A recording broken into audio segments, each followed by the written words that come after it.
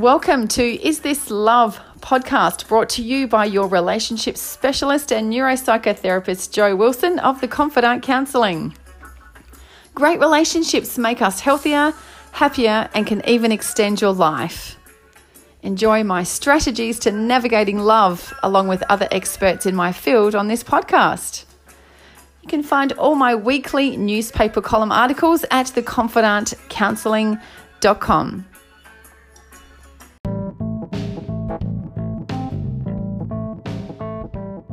Welcome to Is This Love podcast, and I have had the most wonderful month attempting to be a bloke in a relationship with a woman.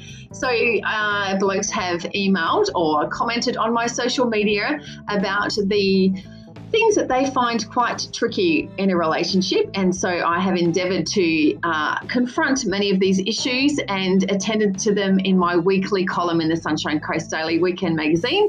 If you want to review those, you can find them on the confidantcounselling.com blog, and you'll find all of these amazing array of things, such as why do women always take the worst of what men are trying to say? Why do we ask blokes decorating questions when they only see in shades of colour? Why do women talk so much? And today, the hot topic of the month, as we wrap up this series, I've had to call in a few experts here because it is beyond my expertise. I can't wait to bring onto the show soon Pauline Ryland, and she's a local Sunshine Coast practitioner. Love supporting my locals here that are able to help me with these interesting topics. She's an intimacy whisperer and works as an intimacy, sex and relationship coach and educator. She's certified as a somatic sexological body worker, tantra teacher and facilitator, and a master trainer and practitioner of neuro-linguistic programming. The list goes on, but she does work as a transformational coach and leader. She works with individuals and couples around challenges they may be experiencing with intimacy, sex, relationships, and everything in between. My goodness. So in my article this week, I did talk to a few things of what I have unveiled about blokes, and the question was, why do women not seem to have as high a libido or be interested in sex as much as blokes do? Now, before we go on, we have to highlight that we are talking stereotypes just at this point. And before we talk to Pauline, she's going to give me her perspective on that. But here's what I unveiled. Men's body chemistry, including that well-known testosterone surging through his body, results in his desire starting there. A woman's passion is more likely ignited in her mind by contented feelings of connection, adoration, and positive memories. So men crave sex like chocolate. It's a hunger to be fulfilled. And the energy derived from sexual pleasure can be a tantalizing reward for working monotony and protecting his family. Turning on his partner is reported to be the most satisfying in their pursuit to make it a mutually pleasurable experience, as many fantasize on seeking to improve on satisfying their woman. And it's not just getting his rocks off, but a deep emotional connection that creates attunement and attachment. And as one wonderful sex therapist, Laurie Watson of Psychology Today, said, it spurs relational generosity, faith and optimism. So when he feels desired by his partner, it creates a sense of reassurance and commitment. So once again, it's not all of the blokes who do have a high libido. And as Pauline will point out, just a little alert here, if you do have children in the car or do become offended by words such as vagina, penis or orgasm, you might want to switch off here. The audio does improve with the interview, so if Pauline's a little bit lighter to hear, you will be able to turn up the volume, and it will improve as the podcast continues. So thanks for listening, and here she is. So welcome, Pauline, and thank you for coming onto the podcast. Thank you. Thank you for inviting me. Oh, so excited. It's such a hot topic, pardon the pun, and it does come up a lot. It's an integral part of my relationship therapy, but I do highlight that I'm not the expert when it comes to challenges, particularly when it comes around sexual intimacy. So I've got a couple of questions I'd love to put to you. Yeah. So I just wanted to know from your experience, how much is the stereotype true that men have a higher libido than women? Yeah, okay. So I think, if you break it down, men will probably be thinking about sex probably several times a day, would be the standard stereotype. Women not so much, and women, I guess, have the ability of compartmentalising a little bit more. So it's probably not always as predominant. This is just the average person. And then, of course, that can change with the clientele that I'm seeing as well. Actually, that's so true, because I have had to realise during this series that we just can't stereotype blokes. And that's why I just wanted to know, do you think that, is there a percentage, of the statistics around this, that, 80% of guys have a high libido, or what are your thoughts on that? Look, I don't have any specific stats, and sometimes I question where stats come from anyway. Good point. So that could be a bias in itself. I'll just go based on who I see as my clients and what I'm working with them around. Yes. And predominantly, I would say I'm working with women around loss of libido and not interested in sex, and just sort of flatlined in that department. For men, when we're talking about loss of libido for men, it's usually associated with some form of erectile function, or of something not working, and that they will determine it as a loss of libido. So it comes from quite different aspects of where that loss of libido goes. Actually, that's one of my questions I was also going to ask you, is that many people do experience a lower libido due to medications, particularly the ones that I hear about are because of antidepressants. And how do you approach that? Yeah, well, that's true. Medications do get in the way. But the way I get around that is, I will say 90% of people don't know their full arousal system and how it works and how it functions. We muddle along and get by, and we have so much more potential within ourselves to experiencing more in our sexual intimacy. We also, on a subconscious level, we shut it down. And which is crazy, but that's what we do. Because it's like, if you've got a woman and she'll have an orgasm and she'll go, okay, like, I'm done, I'm complete. And I'm like, well, what would happen if you kept going? Like, maybe you would have another one. And so we tend to put lids on things. And so what I do is I teach people how to connect to themselves physically, to awaken themselves more physically through hands-on touch, and then to also awaken their sexual energy. And so when we start working with those two main key areas, it can often, not always, ride over what's happening with the medications and things that are going on. Wow, so I'm hearing awaken and unleash the power within that we almost don't realise that we have. Would that be right? Pretty much, yes. Wow, that's amazing. Yeah.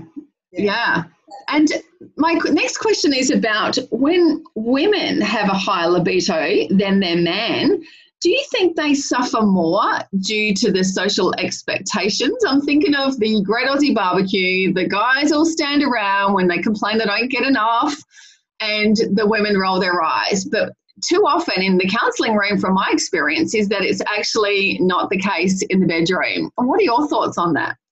Yeah, I actually don't think guys talk about that sort of stuff that often. I think we like to think they do, but they don't. Yeah, maybe it's just I've been watching too many movies. Yeah, but women definitely do talk more about that side of things, because women, that's what we are. We're social creatures, and we will talk about sex with our girlfriends and go into details, whereas men don't tend to do that as much. I think, what can happen if you've got a woman that's highly sexual, or is quite open in her sexual experience and an orgasmic experience, and if she meets a man that's not used to that, it can go either way. They can be like, oh my God, this is amazing, or they can be like a bit freaked out about it too. As in intimidated? Yeah, and so it's really up to the woman as to how she handles that situation. And if she's comfortable in who she is and how she expresses herself sexually and has no problem with it, then maybe that person's just not for them if they can't handle it. So that's probably more the norm. And so what I'm teaching women is to become empowered in their sexuality and orgasmic experience and to own it. I love that. Yeah. I do hear the amount of rejection, I guess more so from men. Do you think that's what it gets down to with the whole libido thing, that both women and men they go straight to that feeling of rejection when they feel their partner isn't as interested in them sexually as they would have hoped? Yeah, definitely. I'm just working with a new couple at the moment. So when I work with couples, I'll see them together and then I'll coach them independently, because it's like whatever her problems are her problems, whatever his are his, and we sort of sort that out and tidy that up, and then things start to shift on another level, and then we can come together. And so, you know, this one woman's libido's been switched off for a really long time, and, you know, and I had a session with him yesterday, and he's going through all the rejection. He doesn't want to make a move because he's got sick of being rejected, but he's also experiencing erectile problems. And part of that was because she'd experienced orgasm and she'd reach her point, but then she was like, I'm done. And she'd be like, well, hurry up, are you still going? And he's like, oh, okay. You know, and so that was another rejection that's now impacted him on function as well. So, yeah, I do see that a bit. Yeah, that makes sense that ED is a result of the rejection. So it's a lot more emotional for a man than maybe we think. Look, I believe it's a combination. When I'm working with that, I'm always working on the physical aspect of what's going on there, as well as the emotional. It's not just one or the other, they all go hand in hand. And in fact, I've got a few GPs now that are referring men to me that have premature ejaculation, because they're actually recognising that it's what's going on in the headspace as well. And it is a combination. You know, there's different things you need to teach somebody that's experiencing that. But it definitely has both aspects. It's not just, I rarely would work with a man that had erectile challenges of some sort and just work on the physical. I would always be getting in what's going on in the headspace as well, because it's a combination that works together. Right, yes. And I guess this leads into my next inquiry is, how can you normalise our listeners with this question I'm sure you get so often: what are the most common challenges people come to seek your expertise? Okay, so libido is one of them. I would call myself a libido expert. Okay, we need you in this world. My area of total expertise for both men and women. So for women, it would be women that have completely lost their libido, or have no desire, or have not experienced an orgasm, or have only experienced an orgasm occasionally. So that's the areas that I work in. And yeah. I look at, the woman can experience an orgasm sometimes, but not all the time. And what's happening in that all the time periods that she's not. There's disconnection going on. And so it's about looking back about what that disconnection is about, so she's able to connect. Also work with men around erectile function, so, you know, not maintaining erections, not being able to get an erection, premature ejaculation, which is much more complex. And I also work with men that have enlarged prostates, that have Peyronie's disease. I'm seeing such a big amount of surge of men having Peyronie's. Can you tell me what that is? Yeah, Peyronie's is when the penis bends, and there's not a really known reason as to why this happens. Urologists don't really, from what I understand, don't have a real answer as to why. They say it can be because the penis is being knocked quite hard, but in a lot of instances with the men that I work with, that's not actually the case. There's adhesions that start to form in the penis, and those adhesions create this bend. And so from this bend, other complications can happen, is that because it's bent, it's not going to be able to be inserted into the vagina. It could also have guys experiencing pain as well. So the urologist's solution is to do surgery and remove that bend. And so, you know, what man wants to have their penis made shorter? None. But some men get so desperate and they don't have any other options, that's what they do. I'm currently working with a man that's had 2 surgeries and hasn't had sex with his wife for 10 years. They're only mid-40s, and they're both really suffering on every level. Working, what I do is I work and break down those adhesions, and he's now not experiencing pain. Oh, poor guy. Wow. Yeah, there's so much that we don't know about that's not talked about. Hence, it's excellent to be able to get some insight from you. So there's progress being made, and he can actually see that there's some potential, you know, but now we've also got to work on him getting function back as well. So there's a lot that we've got to work with. So I do a lot of work in that area, and also with women as well that experience pain when they have sex. So many women experience pain and they put up with it. And then that can impact on libido, because if you're going to experience pain, then you're not going to want to have sex, and you switch off. So I actually look at pain for women as well through a similar process with what I work with men and Peyronie's through a mapping process. And it's one of those unknowns. You don't know how many sessions, but basically I work with organic castor oil, and we do mapping, internal mapping, and it can be anywhere from 2 to 4 to 6 sessions that they will be pain-free. So that's a pretty big one, but there's a lot of people don't know about that. Yeah, I certainly didn't know that there was such a prevalence with that one either. Yeah.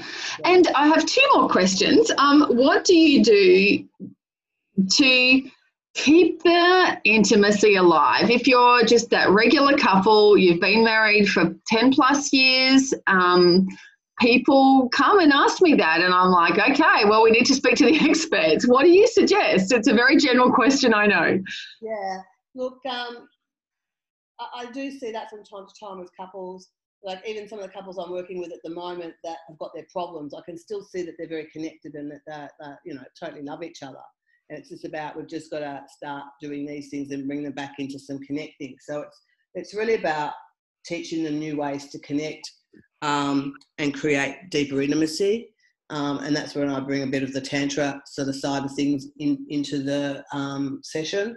And there's a whole lot of different exercises and activities that we can do around that area that can actually really deepen the intimacy and just start taking them to that next level, so that it's about, you know, sustainability of a relationship. Well, if they've been together for 20 years and they've done okay, but they've sort of plateaued, well, let's bring in the next 20 plus years to be really amazing. And what I teach through the tantric stuff is how to take it to that next level, and not on an intimate level, on a physical level, a sexual level, on all sort of aspects. And a big part of that is about being connected to yourself and being grounded and present, and then connecting with your partner from that space. And I guess it's quite confrontational, even for people to seek people like myself out for relationship or marriage therapy, let alone see a sex therapist. What could you say to people to help normalise them, or just not be so scared about approaching a sex therapist? Yeah, I think it's a really brave thing, and it blows me away how from the very first phone conversation I'm getting everything practically shared to me, and they don't know me. And I think it's just that they've decided that things can't continue the way they are, and there needs to be some change. And they find me and go, oh, maybe you're the person that can help with that change. And I think people just tend to find it easy to talk to me once they find me. Having that awareness, you know, we can turn a blind eye to so many things in our relationship, in our lives in general. It's like that whole thing of having that the elephant in the room. You know, there's a problem there, but it's not being talked about. And so many things do get ignored, and people do live substandard lives when they could be, you know, awakening and unleashing this passion in the relationship. It makes me, so excited about the potential for many couples. Yeah, that's it. And so I think it's like one couple that I'm working with, I just did Sexpo, and they walked along and they stopped at my stand because I've got a million signs up going, is this going on for you? Is this going on? What's happening here? Right. And they're just standing there reading my signs, and they looked at each other and went, oh my God, we need to talk to her because we're all of these things. Pretty much, and they sort of said, we didn't know somebody like you existed.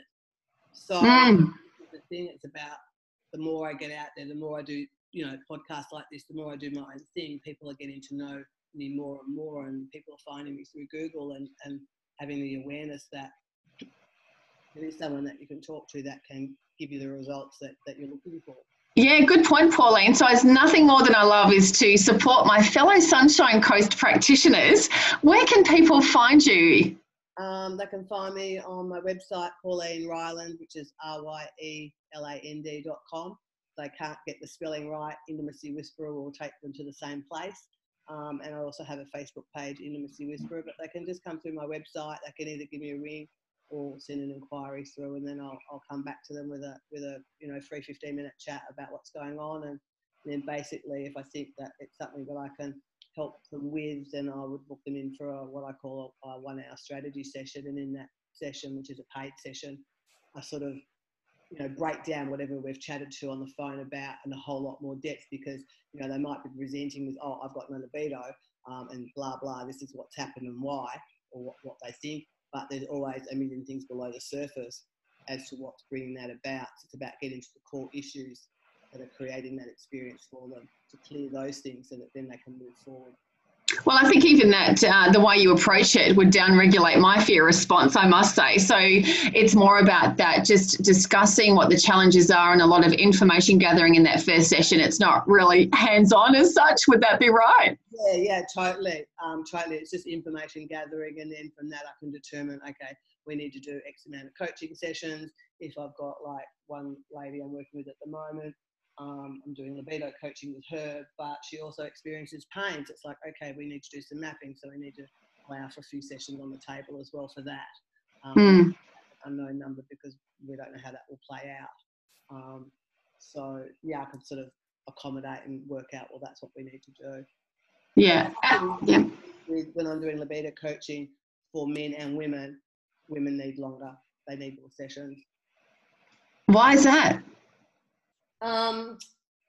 I think because there's a much more emotion tied up with it, and for men it's more about physical function, generally speaking. So if they're fit and healthy, then we can usually turn things around fairly quickly. And I'm still working with mindset as well, but I always sort of say, look, you know, we might need another 1 or 2 sessions, but let's just base it on 3. If I can see that there's no major emotional issues going on. Yes, it sounds like you really don't know when you start. It's not like a 10-session package. It's like my work. It's really such an individual process, and yeah, you cannot put a number of sessions. It could be, you know, 1 or 2 for me, and then for sometimes it goes on for years. So yeah. I think for me more I can actually. I usually can knock it out in about 5 sessions for women. Right. And I always say, you know, at the end of the 5 sessions, they might not be quite where they would like to be, but they've got all the tools to start practicing. Yeah, and to keep going, because, you know, we've got to create somatic changes in the physical body and the cellular memory of our body and being. And so the more that we practice and the more that we breathe that into our system, the more it creates that change, and it creates a change of how the brain connects to the genitals, how it just wraps up into one little neat package. So, because I always say, you know, you still need to do all these practices, everything I've given you, for at least 3 months. Yeah. Well, what an honour. It's been an absolute pleasure. I've learned so much from this conversation. I could talk to you all day. So it sounds like Pauline is your lady to talk to, folks. Where if you are challenged in this area, sounds like she's all over it. And if she's not, she knows who to contact. So make touch with her. And thank you so much for your time today. Thank you very much, Jo, for having me on. It's been awesome. Thank you. Thank you. Bye.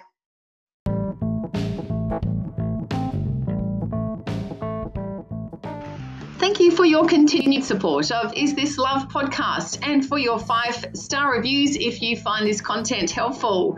You can find more of these each week and download more articles from the confidantcounselling.com blog. And there's also a Spouse It Up worksheet from the front page of the website to support you and your relationships. Till next time.